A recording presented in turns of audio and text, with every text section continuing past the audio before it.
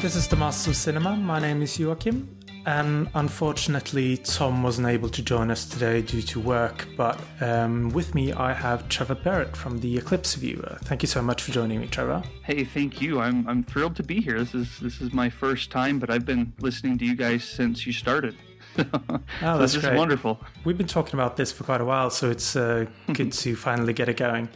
Before we get into like your podcasting history and film interest, I thought we could talk just briefly about Masters of Cinema's announcement that they are going to release Elaine May's A New Leaf, her directorial debut from 1971.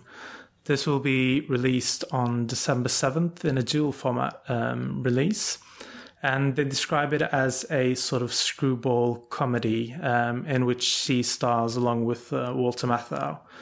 And I'm always keen to watch like Matthau in the late 60s and 70s, and Charade is one that comes to mind. So I'm kind of looking forward to this one. Have you heard about Elaine May or A New Leaf in particular? I have. I saw the news that this one was being released on the Masters of Cinema line, and was pretty excited.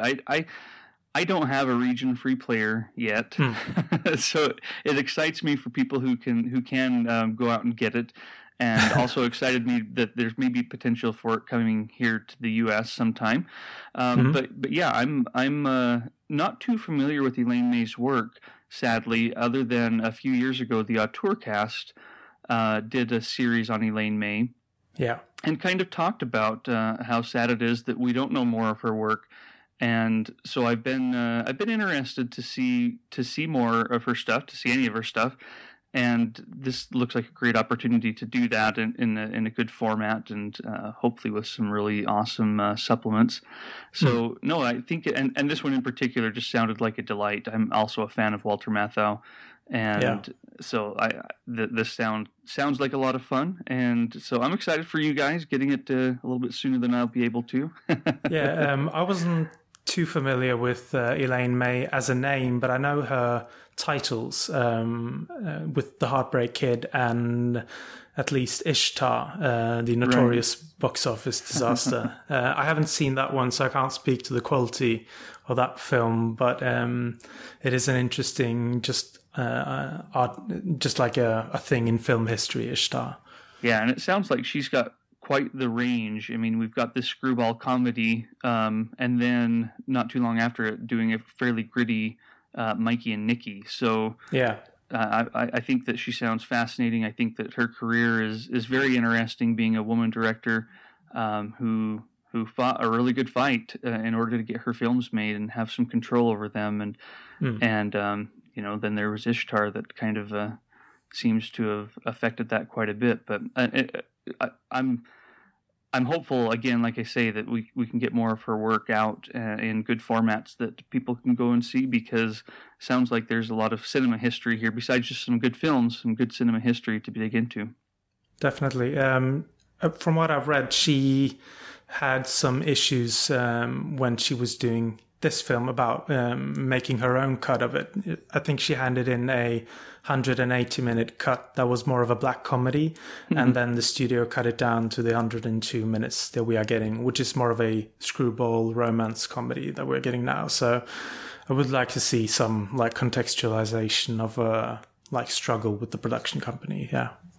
Have you heard if there's going to be any kind of supplement that addresses that or anything? No, usually when MOC releases their announcements, they just say more special features to follow. So They haven't really extrapolated on that yet. So those were pretty much the news that I have for this time around. But we could talk about just you, Trevor, and how you sort of got into the world of podcasting and your experience of it.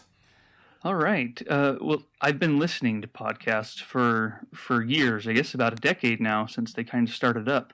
And I never really thought that I would do a podcast or be involved in podcasting until a few years ago. I guess it was 2012 when David Blakesley and Rob Nishimura started the Eclipse Viewer.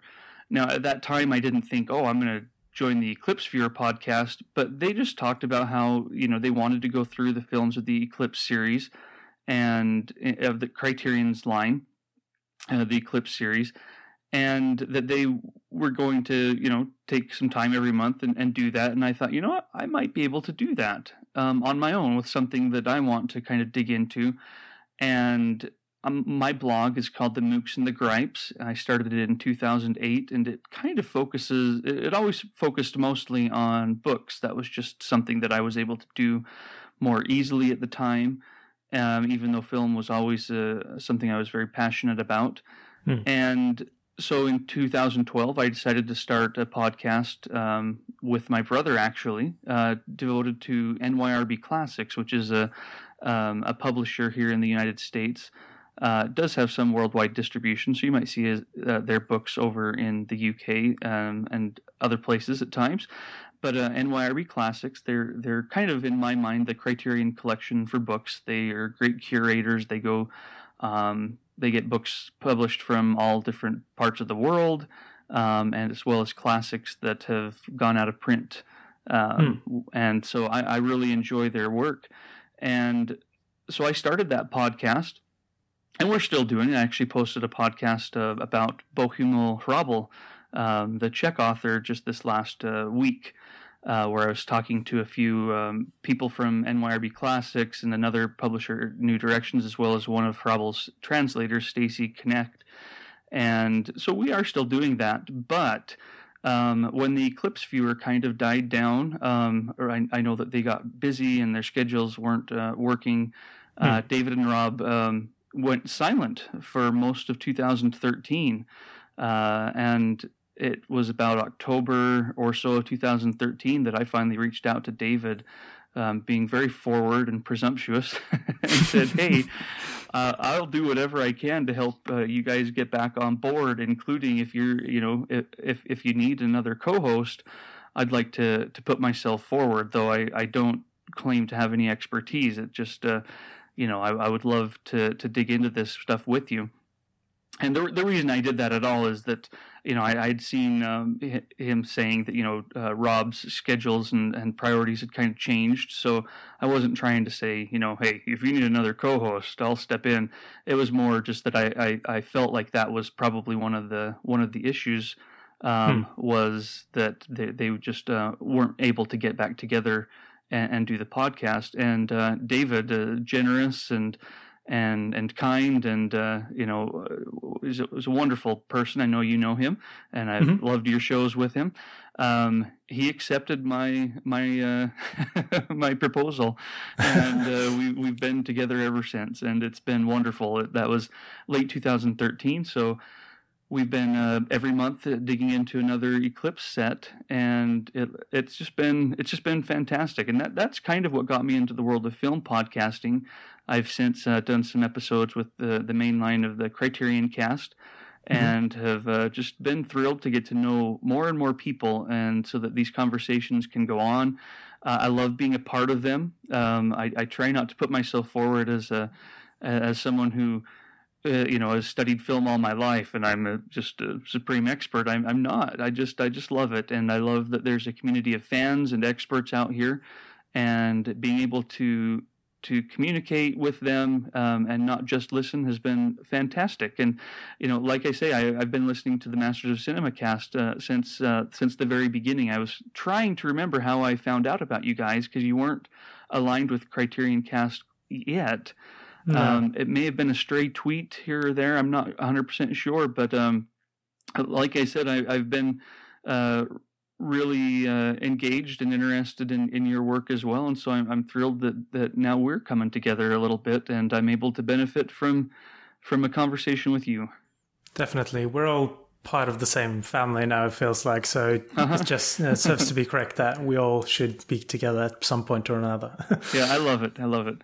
When you came into the Eclipse View, did you notice any like how was the reception from the listeners? Did you notice any thrill that you're just able to be a part of it? Was there any lesser enthusiastic responses, or did you have any backlash when you entered into this world of a public voice, basically? Well, not that I know of with the Eclipse Viewer. No. maybe it's because Ryan and David have shielded me or something like that. I don't know. Maybe they don't send me the emails that say "Get rid of Trevor," because I've never seen one. I have heard good words from others who email and say that they appreciate the show, love the show, and that's been great. I did have I was on an episode of the Criterion Close-Up a month or two ago. And it was called the Geek Fest, and we were on just to talk about rumors and things we hoped to see come out from Criterion. And they also threw in a segment at the beginning on Criterion's November releases, and I admitted that I hadn't seen any of them other than the Ikiru, which was being Blu-ray upgraded in November. And I did get some backlash on that because people were saying, "Why did you even invite Trevor onto the show if he hasn't even seen the November title?" So I'm not a stranger to it. I don't know. I hope I don't tank Masters of Cinema Cast with my appearance today. No, I don't think there's any trouble there. So you guys keep going. Whatever people say, you can get rid of me, and you guys keep going, please. No. But I listened to that Criterion Close-Up episode. Actually, there's only fairly recently I've been able to sit down and listen to those guys' episodes, Mark Kearney and Adam West, their new podcast, Criterion Close-Up. Aaron West. Aaron West. Sadly, sorry. Adam West wasn't available. Damn it. No, Aaron West, of course. But I really did enjoy that, especially those episodes that are not movie-related, but more like a complete Criterion Geek Fest. I love that sort of new. It brings something new to the whole world of Criterion podcast for me. Well, and as you were kind of saying, it just builds up the community even more. I mean, I do feel like all of us are friends and are able to communicate online and just chat about these things. And it's a friendly community. It's a good place to be. I really like communicating with everybody. There are certainly some communities where I can appreciate what they say, because I think they're smart and intelligent, but I would never really want to meet these people, or go hang out with them. But everybody that I've been in touch with on, in this community, I'd love to hang out and watch movies together and, talk about them over dinner, things like that. It's just a great group. I think that's something that I take away the most from doing podcasts, is just how everyone is so forthcoming and open, and everyone seems so incredibly friendly and enthused just to be able to talk about movies with us and have us on. And it's just one big happy family, basically. Since you started doing film podcasting, do you experience film watching in a different way? Yes, I do. As I said, kind of at the time, I was primarily focused on books when I was doing my writing and my blog, and that writing about books has been a wonderful thing for me. It's changed the way that I read for the better. It's changed how well I remember things that I read, and I think it's even changed my tastes a little bit, because I'm able to articulate what I like and what I don't like, and the same kind of thing has happened with film watching. I do write about film as well, but the podcasting, I think it's a little bit different, even because I'm able to converse. When you do a review or a post about a certain film, there's kind of a one-sidedness to it. You're trying to articulate your thoughts. I love the back and forth with a podcast. And so when I'm watching something for the Clips viewer, and when I watched Ugetsu for this, I anticipated differently than I would if I were simply writing about them. I anticipate where a conversation can go, what potential responses there might be, what other viewpoints. I think better than I do when I'm just watching something on my own, and certainly a lot better than I do if I'm simply watching something with absolutely no intention of writing or thinking about it again. So it's a good thing. I have talked to some people who don't understand it and who say, so you can't just sit down and enjoy watching a movie anymore? And I'm like, no, it's the opposite. I can sit down and enjoy them a lot more. I think the reason that they wonder that is that they feel like I want to just sit down and let it flow over me. I don't want to think about it while I'm watching it, and I don't know. I find that movies still flow over me and still overwhelm me and still affect me greatly. And I feel like I'm able to pinpoint and appreciate it in the moment maybe a little better than I used to be able to. So yeah, it's been a good education for me for many reasons, and I do like watching movies when I know I'm going to talk about them. For me, it sort of makes me channel my attention more towards the movie. I'm less inclined to like pick up my phone or hit the pause button or just be satisfied even if I don't understand something in the movie. I'm more inclined to like investigate and sort of monitor myself more when I'm watching the movie, when I'm doing a podcast about it. Yeah, I think I do the same thing. For example, Ugetsu. I think that had I sat down just to watch this one on my own, and I watched it quite a few months ago. I've actually watched it 3 times since we said we were going to do this, because it's been a little while. Had I sat down to watch it, I'm not sure if I would have paid too much attention to just the filmmaking itself the first time. I think I would have just tried to capture the story. But because I knew we were going to be talking about it, I did sit there and I thought, okay, what am I noticing about the filmmaking? Because this is known as the most, one of the most beautiful films ever created. What do I agree with that? And I forced myself to kind of look at that a little bit closer. You're absolutely right. It makes me as well pay attention a lot more than maybe I would have otherwise. We're being mindful in our movie watching. Yes. Yeah, exactly. And I think that's a great way of putting it. Do you have any further knowledge about Mizoguchi or his other films other than Ugetsu? It doesn't. It's not too deep. The reason that I chose Ugetsu when you invited me on was an effort to get to know him a little bit better. He is going to be the subject of one of our Eclipse Viewer podcasts because there is an Eclipse set of Fallen his Women. films. Exactly, Fallen Women. And so I thought, you know what? I've got Ugetsu, I've got The Life of Oharu, I've got Sancho the Bailiff, all of them here on Criterion Blu-ray or DVD in the case of Ugetsu. And I need to get to know him a lot better. And so I have read into him quite a bit.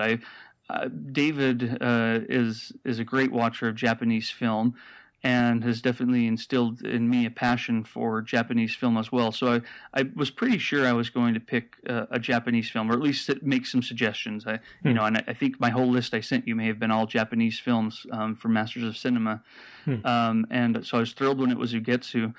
So I am kind of new in my experience with Mizoguchi, and he comes, with a lot of praise and baggage that I wanted to see if I agreed with it.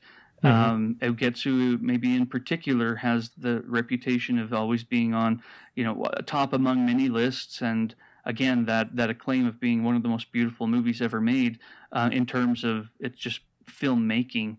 And so I kind of came to this fresh a few months ago. I have had a little bit more time to read about these and to get to know his work a little bit better. But yeah, it's still pretty fresh for me. It's not a deep relationship yet, but one that I've always anticipated would grow to be deeper. I have quite a few more of his films on the docket, and again, we'll be podcasting about the Fallen Women set. I think sometime next year. So there's, and I'm happy to say that Ugetsu didn't disappoint despite the high praise. I'm excited to keep getting to know Mizoguchi better and to get to know this film even better over the years. It looks like it's going to be a beautiful relationship. There's quite a selection of Mizoguchi films on Hulu Plus, actually, for the listeners. If you have access to Hulu Plus, there's the Fallen Women Eclipse box set. I think all the films are available there. I'm not quite sure, but I saw at least 4 of them. So yeah, I'm not sure either. A lot of the Eclipse sets are entirely on there, and it wouldn't surprise me if that's one of them, given the right situation of most of the Mizoguchi films. Yeah. There's also 47 Ronin, Part 1 and 2, The Story of the Last Chrysanthemum, Princess Young Kwai-Fai, as well as Life of Fuharu, Sanshu, and Ugetsu, of course. So listeners are able to like get deep into Mizoguchi before you have to search elsewhere. Do you have any like familiarity with Akinari's book of the same name? No. Nope. Other than the Criterion DVD does come with a booklet that has the story, the two stories. Oh, okay. They're included, the short stories. Sadly, I haven't. I kept putting off sitting down and reading them, and so I haven't read them. Though it would only make sense that I did. But I apologize, I haven't. But I did read about it. Just to get a little bit more information about the background of this rather strange story of Ugetsu. Mm-hmm. Yeah, Ugetsu, it's comprised of these two short stories that he sort of mixed together to create this bigger story that he's trying to tell. But the first time I watched this, I felt that the film, for me, it became sort of a film of two halves for me. It was a very like divided viewing experience where I popped it in late one night. I saw 20 minutes. I couldn't really get into it. I had the issue of, like you stated earlier, where I was watching it by myself. I wasn't really in the right mood, so my attention wasn't really at the movie. So it sort of flowed there and I couldn't really engage with it. So the next night I started it over and I got more into it. I understood what sort of film it started out being, with the mood and the unlikable men and the sort of unusual portrayal of women, and just that sort of pervasive and aggressive greed that just sort of oozes off every man in the film almost. Mm-hmm. But after Genjiro sort of meets this lady Akaza, the noble woman, I couldn't quite follow that shift in tone and that sort of second half where it goes into the more mysterious realm for me. That sort of fell through right until like the final 5 minutes or so, which are so incredibly gripping, where my interest really peaked in the entirety of the movie. So I was so excited to go back to it, watch it in its entirety, and sort of see the film in a sort of a new viewpoint through a different prism with that ending in mind. And that second time around, I was much more aboard with the film. I was now sort of expecting that mysterious, enigmatic quality in the film, rather than being kind of surprised by the introduction of it. The first time I was more sort of attuned to these socio-political ideas with the class system and whatnot, and I didn't kind of see that supernatural thing coming for some reason. But the second time, it sort of gelled much better together for me, these two sort of stories. But how was your first viewing experience of Ugetsu? Do you remember? Yeah, it may have been fairly similar to yours. It's disorienting to begin this film. At least that's what I remember feeling, because the way that it begins, we're kind of in a remote village in Japan. And it's, I can't remember exactly, is the 16th century, something like that, the late 16th century. And there's a civil war going on, and we get to know two couples. There's Miyagi and Kenjuro. Miyagi played by the wonderful Kinuyo Tanaka, whose work I've been getting to know over the last year or so. I love her work, and just to throw this out there. She's in a Hiroshi Shimizu film, Ornamental Hairpin, which is the first one that I ever saw her in. And wow, she's great in that movie. She steals it. she's just fantastic in it. And then she's in a movie called Army by Keisuke Kinoshita. And again, she kind of steals the movie. That was maybe a movie kind of like Ugetsu, where you can watch the whole movie and kind of be, interested, moving through it, and then the end happens, and the end entirely involves her, and my jaw dropped. And I actually mean that literally. I think I sat there with my mouth open the whole time I was watching the end of Army, and it was her. So I was thrilled to see her in this film as well. Obviously, she's pretty well known for her work with Mizoguchi, with Life of Oharu, Getsu, and Sancho the Bailiff, kind of a 1-2-3 punch there in the 50s. But she plays one of the wives, Miyagi. Her husband is Genjuro, who does pottery kind of on the side. He's a potter. And the other couple is Tobe, who is a farmer, and Ohama, his wife. And we kind of just see them walking around the village doing various things. They know there's a war on, but their life has to go on. They can't just up and leave. They have their homes there, and it wasn't necessarily the most captivating the first time through, because everyone's new. They don't have anything to latch onto quite yet. But that did start to change a little bit when the war hits them, and as you said, you see the men kind of in their greed trying to take advantage of this terrible situation, but also being victimized by it. I guess we'll get into that a little bit more here in a minute. But I agree. I think my first viewing through it was a lot of trying to make sense of the storyline, because it does go various places. And I knew it was based on the 2 short stories, and there's also a thread from a Guy de Maupassant story in here. And I can definitely see what you're saying. If you look at it as segments, you can see the segmentation a little bit.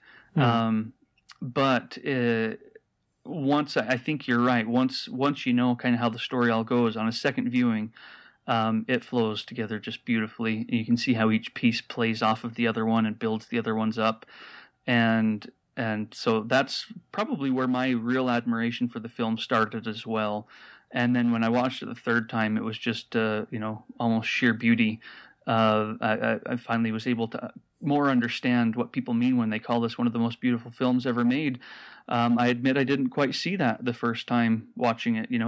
It was beautiful, but the most beautiful, I didn't catch on to most of that the first time through. Whereas each subsequent viewing just did build more on itself until this is a pretty phenomenal film. That had we not been doing this, had I just watched it once on my own, maybe I would have had that experience, and which is kind of sad. But glad that both of us seem to have developed an appreciation. Oh yeah, for sure. I think this is definitely one of those movies that just rewards new viewing experiences over and over again, second and third and fourth time around. I think there's always going to be things that you can pick up, even though I have certain issues with the film that we'll get into later, but still just being able to peel back the layers of how he tells the story is quite an interesting experience. Mm-hmm. Yeah, and how the stories play off of each other. I love that. Yeah. I found a quote from Mizoguchi that says that whether war originates in the ruler's personal motives or in some public concern, how violence disguised as war oppresses and torments the populace, both physically and spiritually. I want to emphasize this as the main theme of the film. And this really relates for me to the sort of how he portrays men versus women, in that this is a really harrowing look at men, really. And it feels like close to every man except the elderly in this film are either greedy or envious. And they are the ones who are just corrupted by this ongoing war that is going on. Yeah, I agree with you there. The thing that I love, too, about it is that both of the husbands have their issues.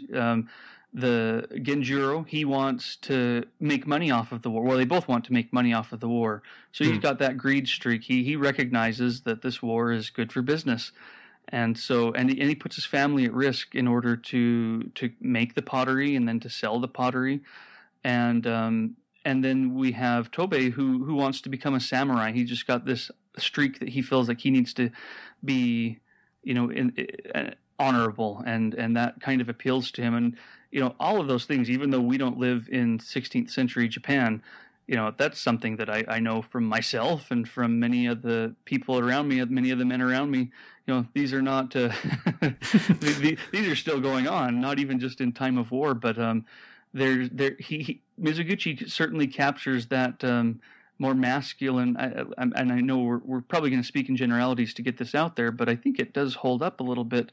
But that masculine desire for power, and that comes through money or honor or fame, great feats of athleticism, and he really captures that in these two men. And he makes them unsympathetic because of it, but he doesn't make them, in my opinion, hateable. They're very relatable. These are men who love their wives. They're not brutes. They're not out there telling their wives to get out of my life. This is the way we're going to do it. No, quite the opposite. They love their wives and almost use that as an excuse to pursue these dreams of theirs, because they want to impress their wives. They want to become the men that they think they should be, so that their wives will have the good husband. Genjuro wants to be rich so that he can buy her fine silks and just provide a nice life for her and for their son. They do have a young son. Tobei wants to be, someone that his wife can admire and look up to and say, wow, my husband is a great warrior. And it is selfish, but it's not entirely selfish. And I do love how he makes them sympathetic and relatable in a way that we can sit there and go, I'm a bit that way too. But it's so interesting how, like in Tobei's example, you have this man who he wants to become a samurai because he views them as such a profession of stature. But when he leaves his wife, or when he rather runs off with the money and leaves his wife, he sort of puts her in a position where she's lost and she's isolated and she's alone, and she's raped by the same profession that he wants to become.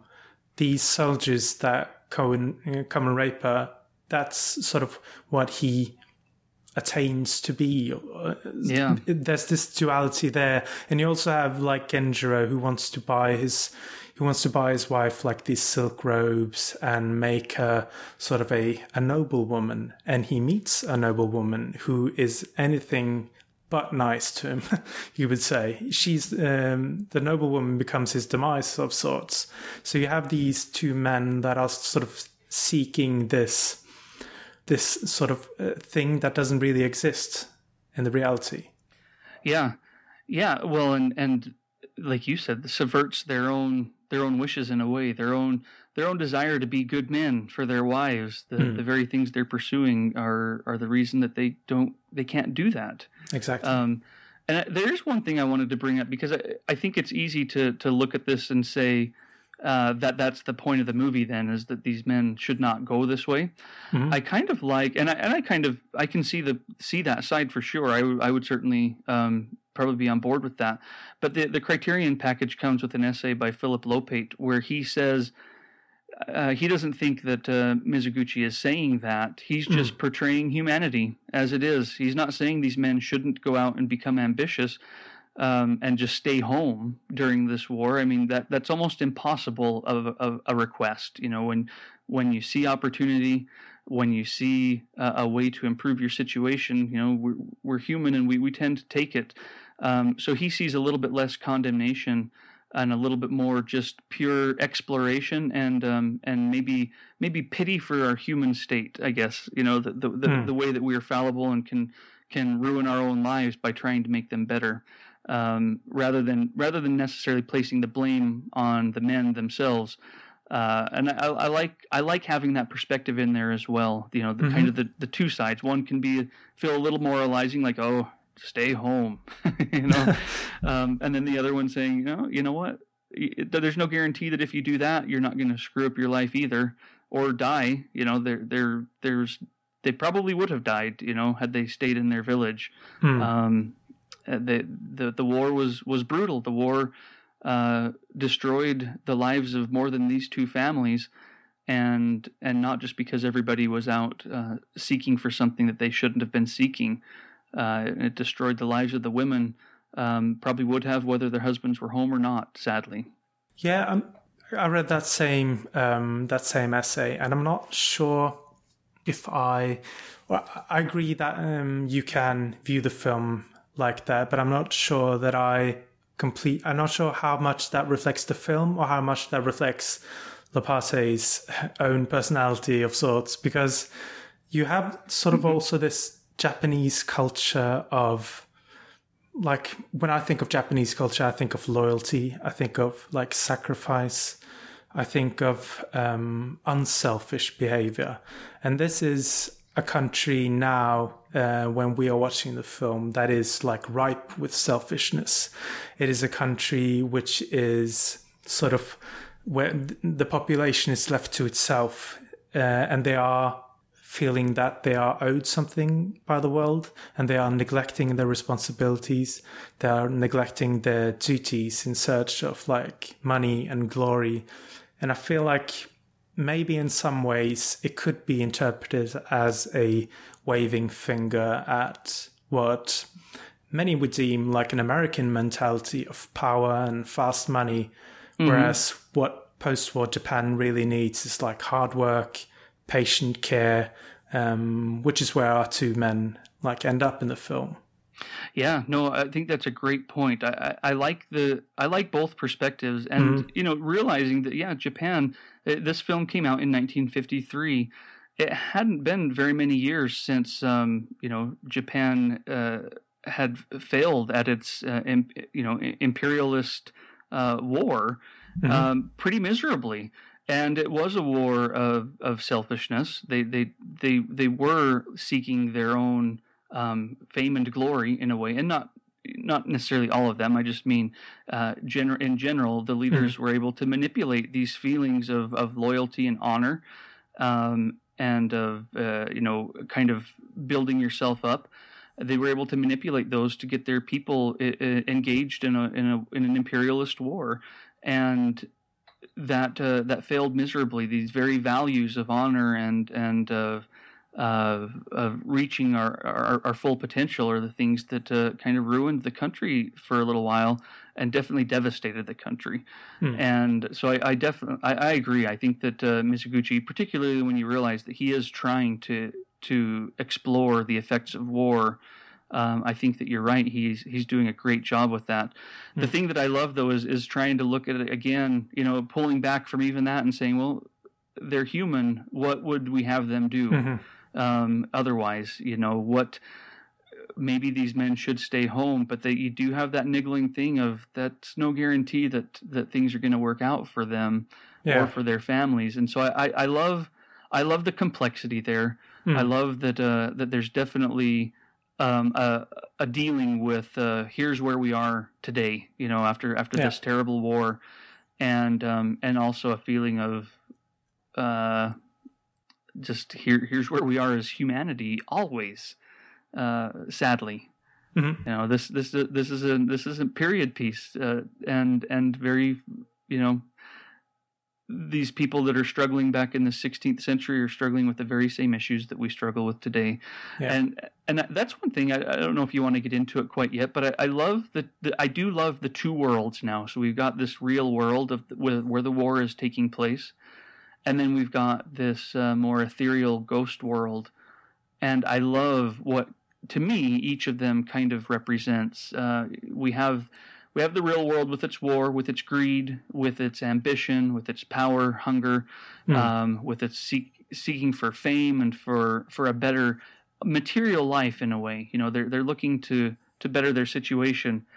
And then you have the ghost world, which comes in filled with regret, longing, not necessarily with greed and ambition anymore, but with loss of of passion and feeling.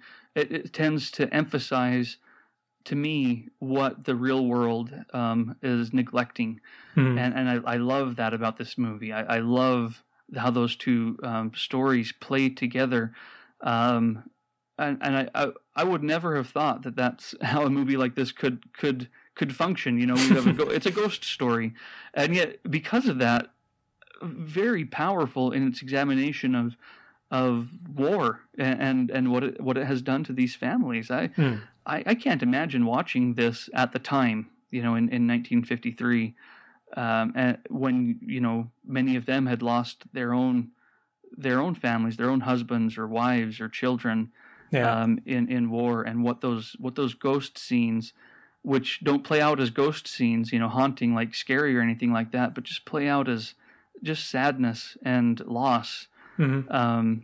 I can't imagine watching that at that time and not being very affected by it. There's so much like remorse, as you said, filled in these scenes. And you have this character of the noblewoman, Lady Wakasa, who comes back to like walk the earth because she's in search of human contact, and in particular sexual contact with a man. On the one hand, you have that's sort of a beautiful thing about how people need this sort of more the closeness to another person, a love in their life. But they're also, I don't know. I guess especially, sorry to interrupt, especially when it's been stripped away from them. Yeah. You know, like exactly. The Lady Wakasa, she came back because she never had that in her life. It's not that she like was lusty and thought, oh, I love that about humanity. It's that she didn't have that. And so she's come back. Sorry to interrupt you there. No, because that's sort of where I'm going, because on the one hand, you have this sort of, you can view this in a sort of accepting light. But on the other hand, I feel that there's also sort of a sexual morality that is worth kind of discussing, because you have the wife of Tobey, who becomes what I think the film deems as a sort of, she takes an unworthy and prideless profession after her pride is sort of taken away from her when the soldiers rape her. She kind of loses some value. And through that, and this is of course because what the husband has done, but still she's sort of treated lower by society. And you also have this noblewoman who, I guess you could argue that she is somewhat greedy, wanting what she could not have in real life and coming back to Earth, haunting it in search of sex. And she's perhaps portrayed as a somewhat kind of destructive force. And I'm not quite sure how it all gels together, but these were some of the thoughts I had when I was watching it, that I felt like you had both sides, both that she is, of course, coming back to search for closeness, but on the other hand, she really traps him, and she really she tricks him into marrying him. She sort of causes some disruption in his life. Yeah, in seeking that for herself, she ruins it for someone else. And I think, again, that goes nicely with the themes of the film, where many of these people, in seeking what they desire, just plain old ruin things for themselves and for others. And that's kind of what happens with her. She steals this man away, and, you know, in this case, she happens to be a ghost and happens to have this other story where she, you know, didn't have closeness when she was alive, so she came back to find it. And I think only some of that's sexual. I think a lot of it is just the intimacy, you know, the closeness that she longed for, that Genjuro had with his wife Miyagi. And I think that she can stand in for any number of reasons why a man might, lose himself in a way. You know, Genjuro, like you said, he's tricked into this, and he's almost in a dream state. You know, I love it's very haunting, but I love when he wakes up and finds out that, you know, that was all a ghost encounter, and that the home has been destroyed for for a long time, and he looks at this place that he has been himself basically haunting for the last quite a while, and it's just a wreck. It's a ruin. Just, how wonderful to look at this man just stomping mindlessly around in a ruin, talking to himself basically. And so I like thinking of that as just the various things that can persuade a man to kind of wander away, and again, in a way, hoping to make things better. He does want to go back home. He's forgotten about that, and there are many reasons that I think in these situations, men do, and I guess it's like women too. I don't think about it necessarily as much that way, and it's not in the film, but where the men stray and wander away and forget their families for a while. They're pursuing other things, and I think you're right with that. He destroys a family unit, which is the very thing that the Lady Wakasa is trying to build up for herself. Only it's a false one. He's given up his real one for this false one, albeit under trickery. You have sort of this. Oh, sorry, what were you saying? Oh, I was going to say, I'm not sure if I may have strayed a little bit away from what the thread you were pursuing there. Oh, no, it was sort of, I guess my view of it is perhaps a little more harsh than your view in terms of the closeness. Maybe the sort of search for intimacy was less present for me, more than just her need to, I felt there was some sort of selfishness in just not becoming close, but just fulfilling that desire more than fulfilling a need for intimacy. Well, and I guess we can look a little bit at the way she tricks him. She basically tricks him through flattery of his pottery. She comes to buy them and falls. I don't know if she really falls in love, but she tells him that she loves his work. And so he finally is being recognized for his trade by someone. It isn't just a money-making thing, even though that's kind of why he's doing it in the first place. And so he's drawn away. Here's someone who kind of recognizes a different part of his soul. And I don't know, I guess I kind of felt like that was maybe a little bit more genuine. That, yes, that's how she did pull him away. That's how she did trick him into the whole relationship in a way, but I felt like she did actually. I felt like there were plenty of moments when, and she's played by Machiko Kiyu, who is also the woman in Rashomon and does a fantastic job in there.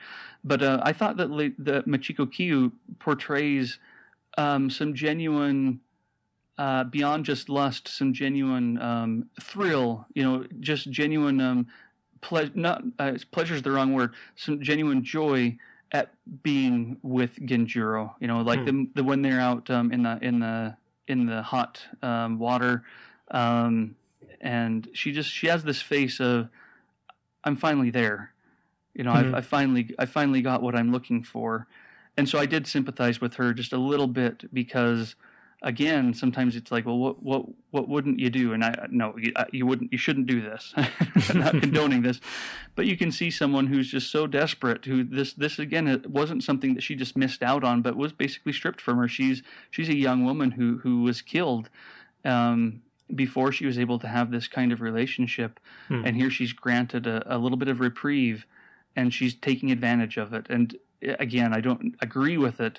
But I guess I do have a little bit of sympathy for it beyond just she shouldn't have done that kind of thing. So yeah, I think though I can see where you're coming from too. I don't want to suggest that no, we should all do this. Go seek out love wherever you can find it. Forget who you hurt. No, that's certainly not the way I feel. And I don't think many people have as good a reason to do it as she does. She was a ghost. Yeah, there's not many of those out there. So, but I do find it interesting that the film kind of has this juxtaposition of these sort of like the rough characters, the men, and just the baseness of them, and yet it has this elegant and almost poetic quality in the film. And before I started watching Mizoguchi, I've read that he's sort of placed he falls in neatly between Kurosawa on one end and Ozu on the other.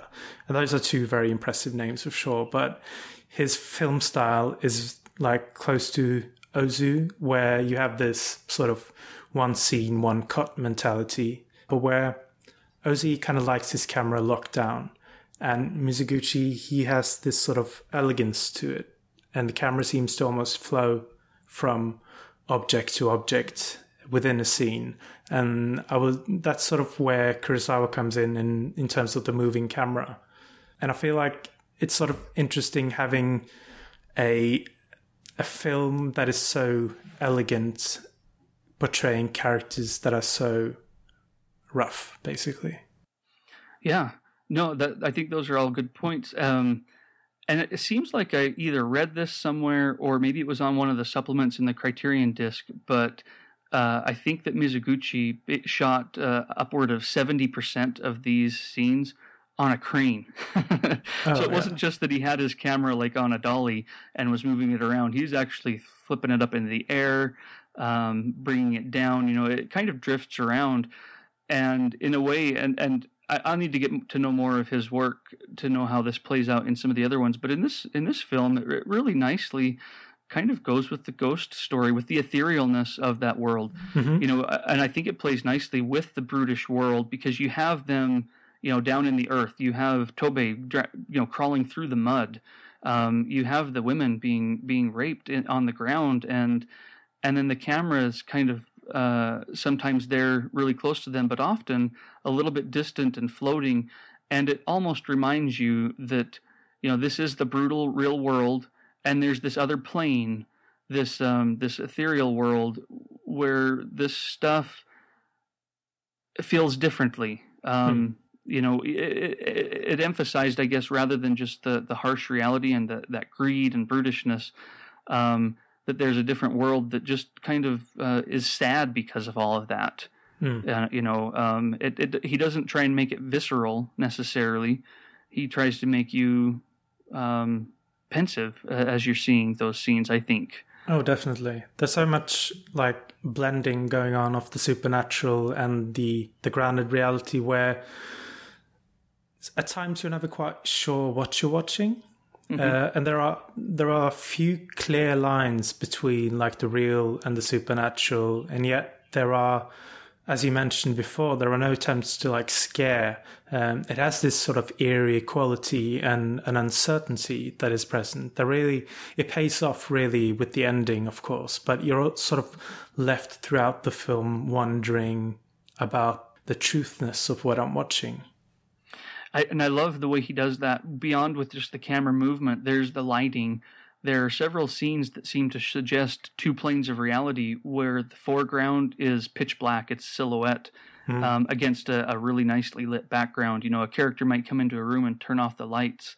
Or I guess Genjuro at one time is running around with his sword and knocking candles down, and every time he does that, the candle goes out, and you just see him stark. He's a black shade all of a sudden, rather than any kind of discernible human being. But you do have that real world kind of in the background. And I think this plays really powerfully with the scene after Miyagi is raped. She's raped with her son on her back. It's a terrible scene, terrifying and just heart-wrenching. And as she gets speared, and as she kind of wanders away dying, she's in the foreground already entering this other world, where in the background, quite a ways off, the men who have just raped her are eating her food. Oh, was she raped? I thought she was just attacked. And just kind of stabbed? I could be misremembering. I know that they robbed her. I guess I assumed maybe that they raped her as well. I think they from what I remember watching it, she was just sort of stabbed, and they kind of fondled her in search of food. Oh, that could be. I guess sometimes I think of these older movies as being more suggestive than and maybe that's not always called for.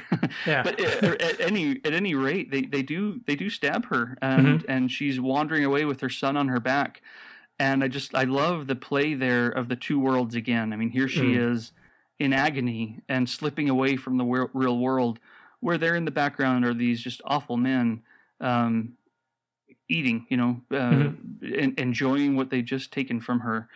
And the film has a lot of those kind of dualities in the picture that I think they're powerful and really, really interesting to engage with. And I didn't see them the first time through. It was just, what happened to her?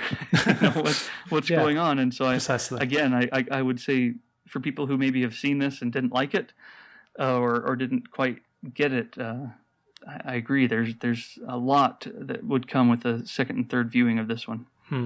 Another scene, there are a few scenes I would like to bring up, but the first one is that just the lake scene is probably one of the most famous scenes in the film.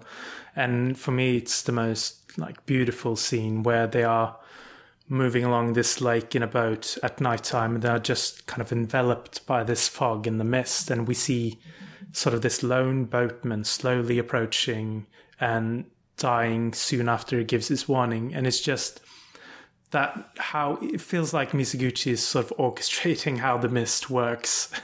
And everything seems to work out so perfectly in how, when they are leaving the scene, she kind of just disappears behind this kind of door of fog. And it's just Miyagi, a beautiful are you shot. talking about Miyagi? Yes, when she's rowing the boat, yeah. Yeah, I think that scene is pretty powerful too. And is there any suggestion of the supernatural before that scene? No. That seems to be like the transitional scene where the characters are in a liminal space. It's almost hollow, and I don't think that's purely just because they were in a studio or something like that. There's a hollowness to that scene that really works and suggests they're not in this world anymore. And then the ghost boat comes, and he says he's not a ghost, warns them of pirates. I feel like that's the plane where they begin to really start to interact with the other world. And it's right at that moment, it's after that scene that Genjuro tells Miyagi, nope, sorry, you can't come with me anymore. you and the boy go home. And that's when they're separated. It's a beautiful moment in the film. And very, very touching and powerful, particularly again with Kinuyo Tanaka's the way that she's watching them as and she's kind of walking along the shore, watching the boat go away. Yeah.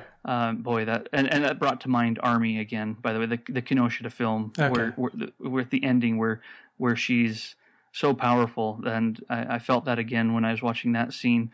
There's just that's kind of a moment where that other world starts to play with this one, and all of its intimations of loss and regret and longing and the irretrievable. These are things that are gone and that you're never going to get back. No. Another scene that kind of plays with this perception of the supernatural and the real is the scene where Genjuro, he's following Lady Wakaza and her lady-in-waiting through the reeds. The first time they're going to the castle, I think.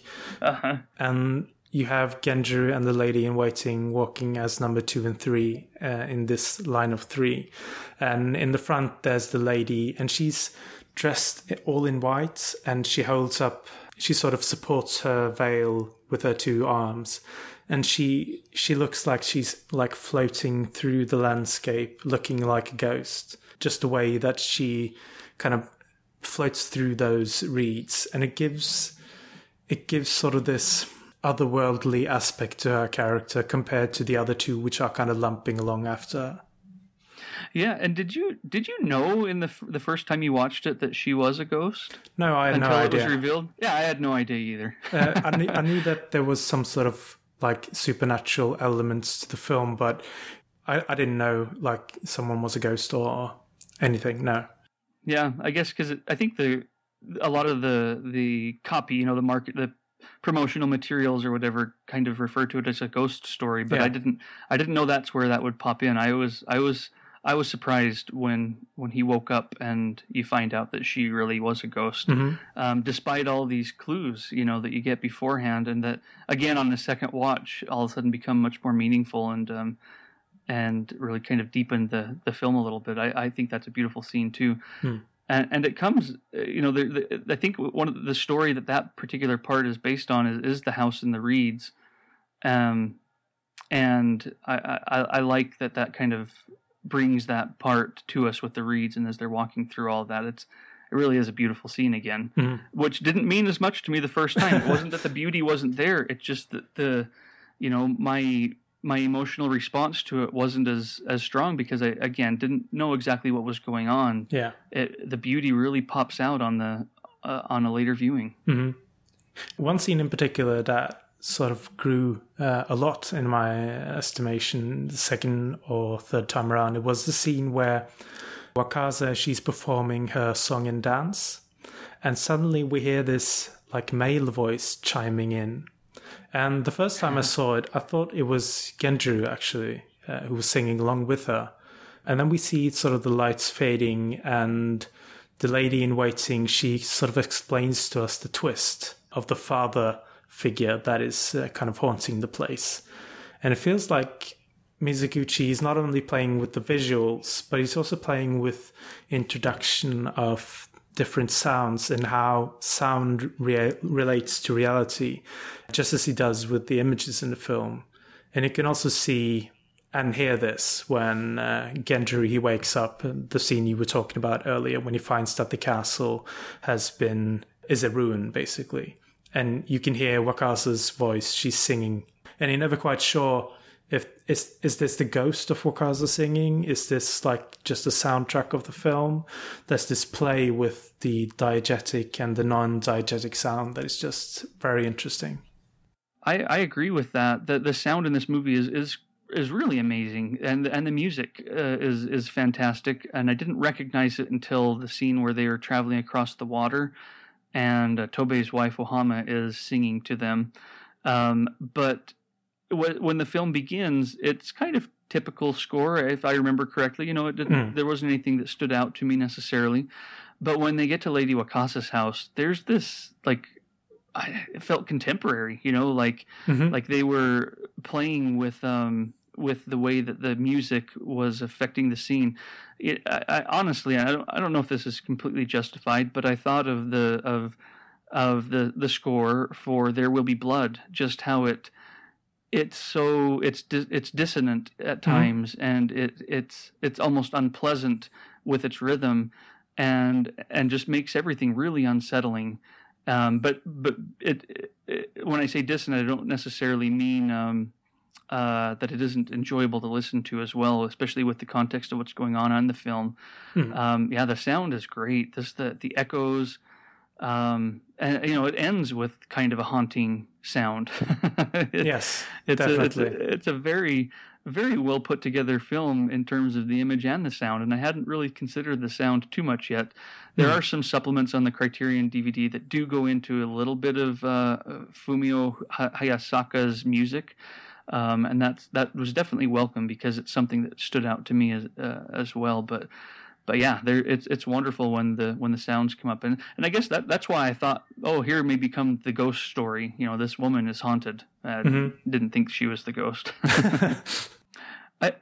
If you don't mind, I have a scene that I love too, that kind of plays with Mizoguchi's strength of doing a really long shot where the camera is moving around, and it's the final one where I was a little disoriented because I thought that we had seen Miyagi get killed, but you don't see her fall down and stop taking breaths. The camera just kind of moves away from her.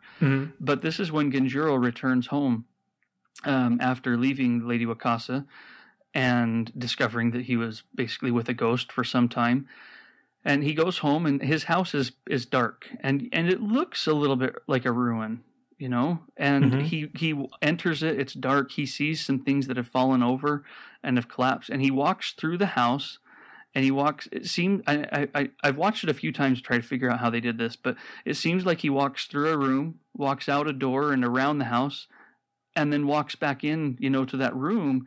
And lo and behold, there is Miyagi with the fire going, smiling and making him some food. And his son is there sleeping.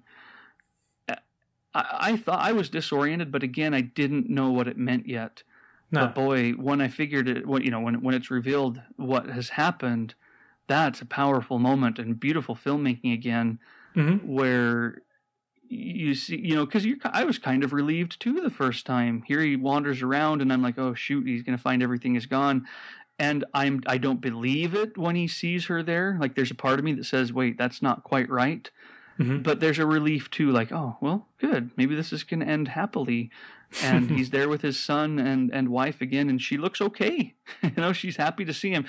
Lo and behold, she's been expecting him. She's making him dinner. And I love the lighting in that scene and just how that plays out. It's this is the end of the movie, and they have their reunion, and it's rather beautiful because it's not taking place in this world. And so some of the things like greed and ambition and all that stuff has gone away, and we're able to deal with the longing that they've both felt since they've been apart, and with the regret. And it seems like there's a moment where they're all of that has been made okay again. They're going to be together, and of course they're not. But yeah, that's haunting. And the fact that the little boy was really there, had wandered away from his caretakers, that is very haunting, and in both a disturbing way and a beautiful way. I haven't quite wrapped my head around my feelings on that yet. Not feelings of approval or disapproval, but how it's actually affecting me. But I love that scene again. Just the really long shot that tends to surprise us by how well choreographed it is. I still, like I say, I don't fully know how they lit that fire and got everything nice and cleaned up while Genjuro was wandering around the house, but it worked for me. Beautiful stuff. I really do like it. I love it. And even today, the more we've been talking about it, the more my estimation of it is growing, which is one of the beautiful things about doing these shows. I really loved the film, and then talking about it with you, more facets pop out. I'm able to articulate why I like certain scenes and things, and it makes them even more powerful. It's awesome. I think I mentioned before that I had some issues with the film. I'm curious about that. Yeah, it's not so much to do with Mizoguchi and the way he tells the story. It's more to do with just the lessons that are learnt in the film and the dialogue in the film. They are a bit too on point for me. There's not much subtlety, and you have throughout the first half an hour, you have basically characters telling us that greed is bad in so many words. So it's very much as if we're not getting it by what they're doing. Exactly. There's very much hammering the nail in, telling us that we should stay here, we should take care of ourselves, we should do what we're supposed to do, not go out and make heaps of money. Money won't make us happy. They even say that in the film, I think. So, and you also have these elder chaps coming to our characters, telling us again and again that the path you're on now, that is not the right path for you. And I think that those are it's nitpicking, but still, it kind of becomes a bit too simple for me. It's not much nuance for me there. I didn't have a problem with it, but I see what you mean. It's not because I think you're wrong. I can see why that would get grating, and maybe you just ruined the film for me. Just kidding. On my next viewing, I'll be annoyed the whole time. No, teasing. I definitely remember that, and in fact, even Genjuro is kind of trying to help Tobei choose a better path, even though Genjuro himself is on a bad path. And yeah, I don't have a good response as far as to say why it didn't bother me. I don't know, because you're right. They are kind of hitting on that a lot. I tend to not, just in general, not just with this film, but in general, be too astute when it comes to things like that. I usually let the characters say what they're going to say, and don't get annoyed until later on when I'm kind of paying attention and thinking about it. So it tends not to affect me, which is a fault of mine. I'm not saying that I'm not bothered by it. More just that it's not something that I'm usually able to capture necessarily. But yeah, I don't think I see what you mean. Yeah, I don't think I'm the same basically. Where if I'm very on board with the film, you need to do a lot wrong for me to notice it, basically. So if I'm really into a film, I can forgive it for almost anything. But I think this was when the first time around, when there was this sort of the style of storytelling, the vagueness, that was kind of what I was struggling with, the symbolicness of it all. The first time around, and that's when I noticed, in particular, the first half of the film it's really blunt, whereas the second half of the film is much more vague for me, which I think serves it more in a good way. In a good way, yeah, exactly. Yeah, I wonder if some of it is because I wasn't looking at it to teach me anything. I wasn't expecting anything from it. I was more looking at it as an exploration of all of this stuff. Mm-hmm. And I did read the Philip. I don't remember how I felt about that the first time through, but right after I read the Philip Lope essay, mm-hmm. which kind of does address the thing we talked about earlier, where all this stuff is wrong, but what else are you going to do? And mm-hmm. is doing it differently going to necessarily mean a better life? And it's possible that has affected my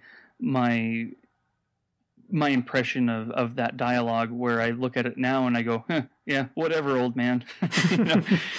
You could all stay there, but you're all kind of hosed. You're all in this war, and your home is being raided and burned, and people are, the men are being conscripted against their will into the army, and the women are being raped and left behind or taken for other purposes, and so maybe some of those things, the next time watching through, thanks to that essay, I wasn't necessarily on board with the idea that these guys were doing anything particularly wrong. Greedy, yes. And a little bit envious and overly ambitious, yes. Foolish, yes. But wrong, I didn't quite see that. And did it ruin their lives? Yes. But again, was it the wrong thing? I don't know. We do this stuff all the time. We are always trying to seek not always, but most of us are trying to seek for better things. And oftentimes our motive is for family, for relationships, or for money, or for just pure ambition, and we can hear these lessons all our lives and never quite believe them. So I think that maybe, and this is off the cuff, maybe that's why it didn't bother me on my second and third viewing. And I don't even know if I noticed it the first time. I probably didn't, but I think that may be why it didn't bother me. Yeah. I can see that. I'll watch it again though, and at a later date, and let you know if I'm like, oh yeah, geez, you're right. That was really annoying. Forget it. We'll get to. Let's do a different show so we can wash that away. I'm sure that won't happen, but I will let you know if paying attention to that affects me in the same way. It's not such a huge drawback for me, just in terms of like the entirety of the film. I think it's he more than does up for that one for me. So the rest of the qualities of the film are so high. So yeah. I read that Ebert, he drew comparisons to Murnau's Sunrise. Have you seen that one? I have. I love that movie. Yeah, and you can definitely see the similarities with the husband abandoning his wife and child to go with this sort of exotic woman. Yeah, and even the ethereal nature of that one. There's the boat scene. Yeah. There's the overlay of when they're walking through the street, which is a happy scene in that one. Mm-hmm. I didn't read that review, and so I hadn't made that connection before. But I like that. I like thinking of it that way. Mm-hmm. I do feel differently toward the man in Sunrise than I do toward the man in Ugetsu. Genjuro, again, to me, is kind of lulled away, whereas the man in Sunrise is kind of deliberately an idiot. Yes. he is cruel to his wife. I mean, he's looking to murder her. And exactly. So there's a different feeling for me there, but I love that. I love thinking about that similarity. That's a rich thread to go into. Men and our fragile beings. Exactly. We are dumb. Yeah. We can't deal with the harsh realities and hard work and hard life. We do dumb things to make ourselves get what we think we want. Exactly. Well, and I guess in a way that kind of goes back to the whole problem with not the problem with the film, but the problem in the film from the beginning is this war, is civil war. I'm just going to go out on a limb there and say that wasn't because of any noble purpose. It probably was a couple of men rulers who just wanted more land, or had a grudge or something, and destroyed all the neighborhood. I don't think that's too much of a leap to take. Yeah. So it all, the root of all of that is, and then it goes down to the more intimate setting of here's a home now, and here's how these things are affecting the home. The war in general, but also the men's own less heightened, less didn't have as many large of effects. But here's how these men do the same thing to their own home. Yeah, that's interesting stuff. And the women who are much more like cautious and responsible than like the moral center of the film. So yeah. Talking about the two releases themselves, I have to give the upper hand to Criterion here, just in terms of the visuals. With I watched this on Hulu Plus and also the Blu-ray of Masters of Cinema, and I found that the Masters of Cinema disc tended to slip into like grey tones, the black areas of the film. The black levels and the contrast on the Criterion was much more consistent for me. But other than that, I think Masters of Cinema is slightly sharper in my eyes than what I saw on Hulu, but I can't speak to the DVD version. But you've seen the DVD, haven't you? Yeah, and it's an older DVD. I think this one came out in 2005. It has its issues. I would love if Criterion released this on Blu-ray here, and I'd be very interested to see where they went with the contrast, because I do like the stark black and white in a way, but I can see where some grays, not inconsistent graying, not where it looks like the film just wasn't transferred and treated quite in the same way throughout. But I can see where some grayness might actually heighten the ethereal nature of the film as well. So I'd be curious to compare those. I would love that set. That was a beautiful set, the Masters of Cinema set. I was tempted to splurge and get a region-free player, but I didn't do it, and it's obviously too late for me unless I really want to splurge. Yeah. But how wonderful that they have that large Mizoguchi box set. That's awesome. Yeah, I do love the packaging for the Criterion. It's a beautiful digipack with just lovely images. But boy, that's a great Masters of Cinema release. Just wonderful. I think the print that both companies are working off, it seems sort of damaged. We can see a lot of scratches and just overall wear and tear on the transfer. So hopefully, if we get a new transfer of the film, we'll see a Blu-ray of it. But sound-wise, I think it was fairly good. There's a bit of cracking, but you really only notice it in the quiet scenes, as you do most of the times with these older black and white films. So yeah. When it comes to extra features, Criterion definitely has a good package. The MOC is, of course, it has like an additional film, which is sort of the best special feature you can get. But it has, in terms of contextualizing Ugetsu itself, it only has an 8-minute introduction by Tony Raines. Whereas Criterion, I think, has a couple of features and also a commentary. Yeah, it has an audio commentary by Tony Raines, which I haven't listened to. One of those things where I was like, oh, I'll need to do that, and I haven't done it yet. But it has a couple of, I can just read them to you. There's a nice, called Two Worlds Intertwined. It's a 14-minute appreciation by Shinoda, Masahiro Shinoda. And I watched that, and that was really nice. And then there's Process and Production, which is a 20-minute interview with Tokuzo Tanaka, who was the first assistant director on the film. And that was really interesting because he gets into some of Mizoguchi's, style or process and how he goes about doing things. There's also an interview with Kazuo Miyagawa from 1992. And then there's a second disc in this DVD that includes the 150-minute documentary, the Kenji Mizoguchi, The Life of a Film Director, which is by Kaneto Shindo. And I didn't watch that either, so I can't say if that's wonderful. That's a long documentary, 150-minute documentary. I've read some quite rave reviews on that one. And also I will watch it, but I haven't yet. The first two that you mentioned, they are both on Hulu Plus, so I'll watch those also. But as you mentioned, that box set, Master Cinema box set, it includes also like a 300-page book or something. So it is quite a break. But I haven't had a chance to dive into that one yet. I think I will be digging into more of Mizoguchi's films in the next days to come now that I watched Ugetsu. So, any that are calling your name right off the bat? I think I want to go chronologically because the films included are all from his production days. So Oyo-sama is the other film that was included on the Ugetsu disc. So I think I'm going to watch that later today. But also like Sancho the Bailiff, of course. Nice. And also that Chigetsu Monogatari film as well. I've heard good things about that. Yeah, I have too. And that one did come out on Blu-ray from Criterion.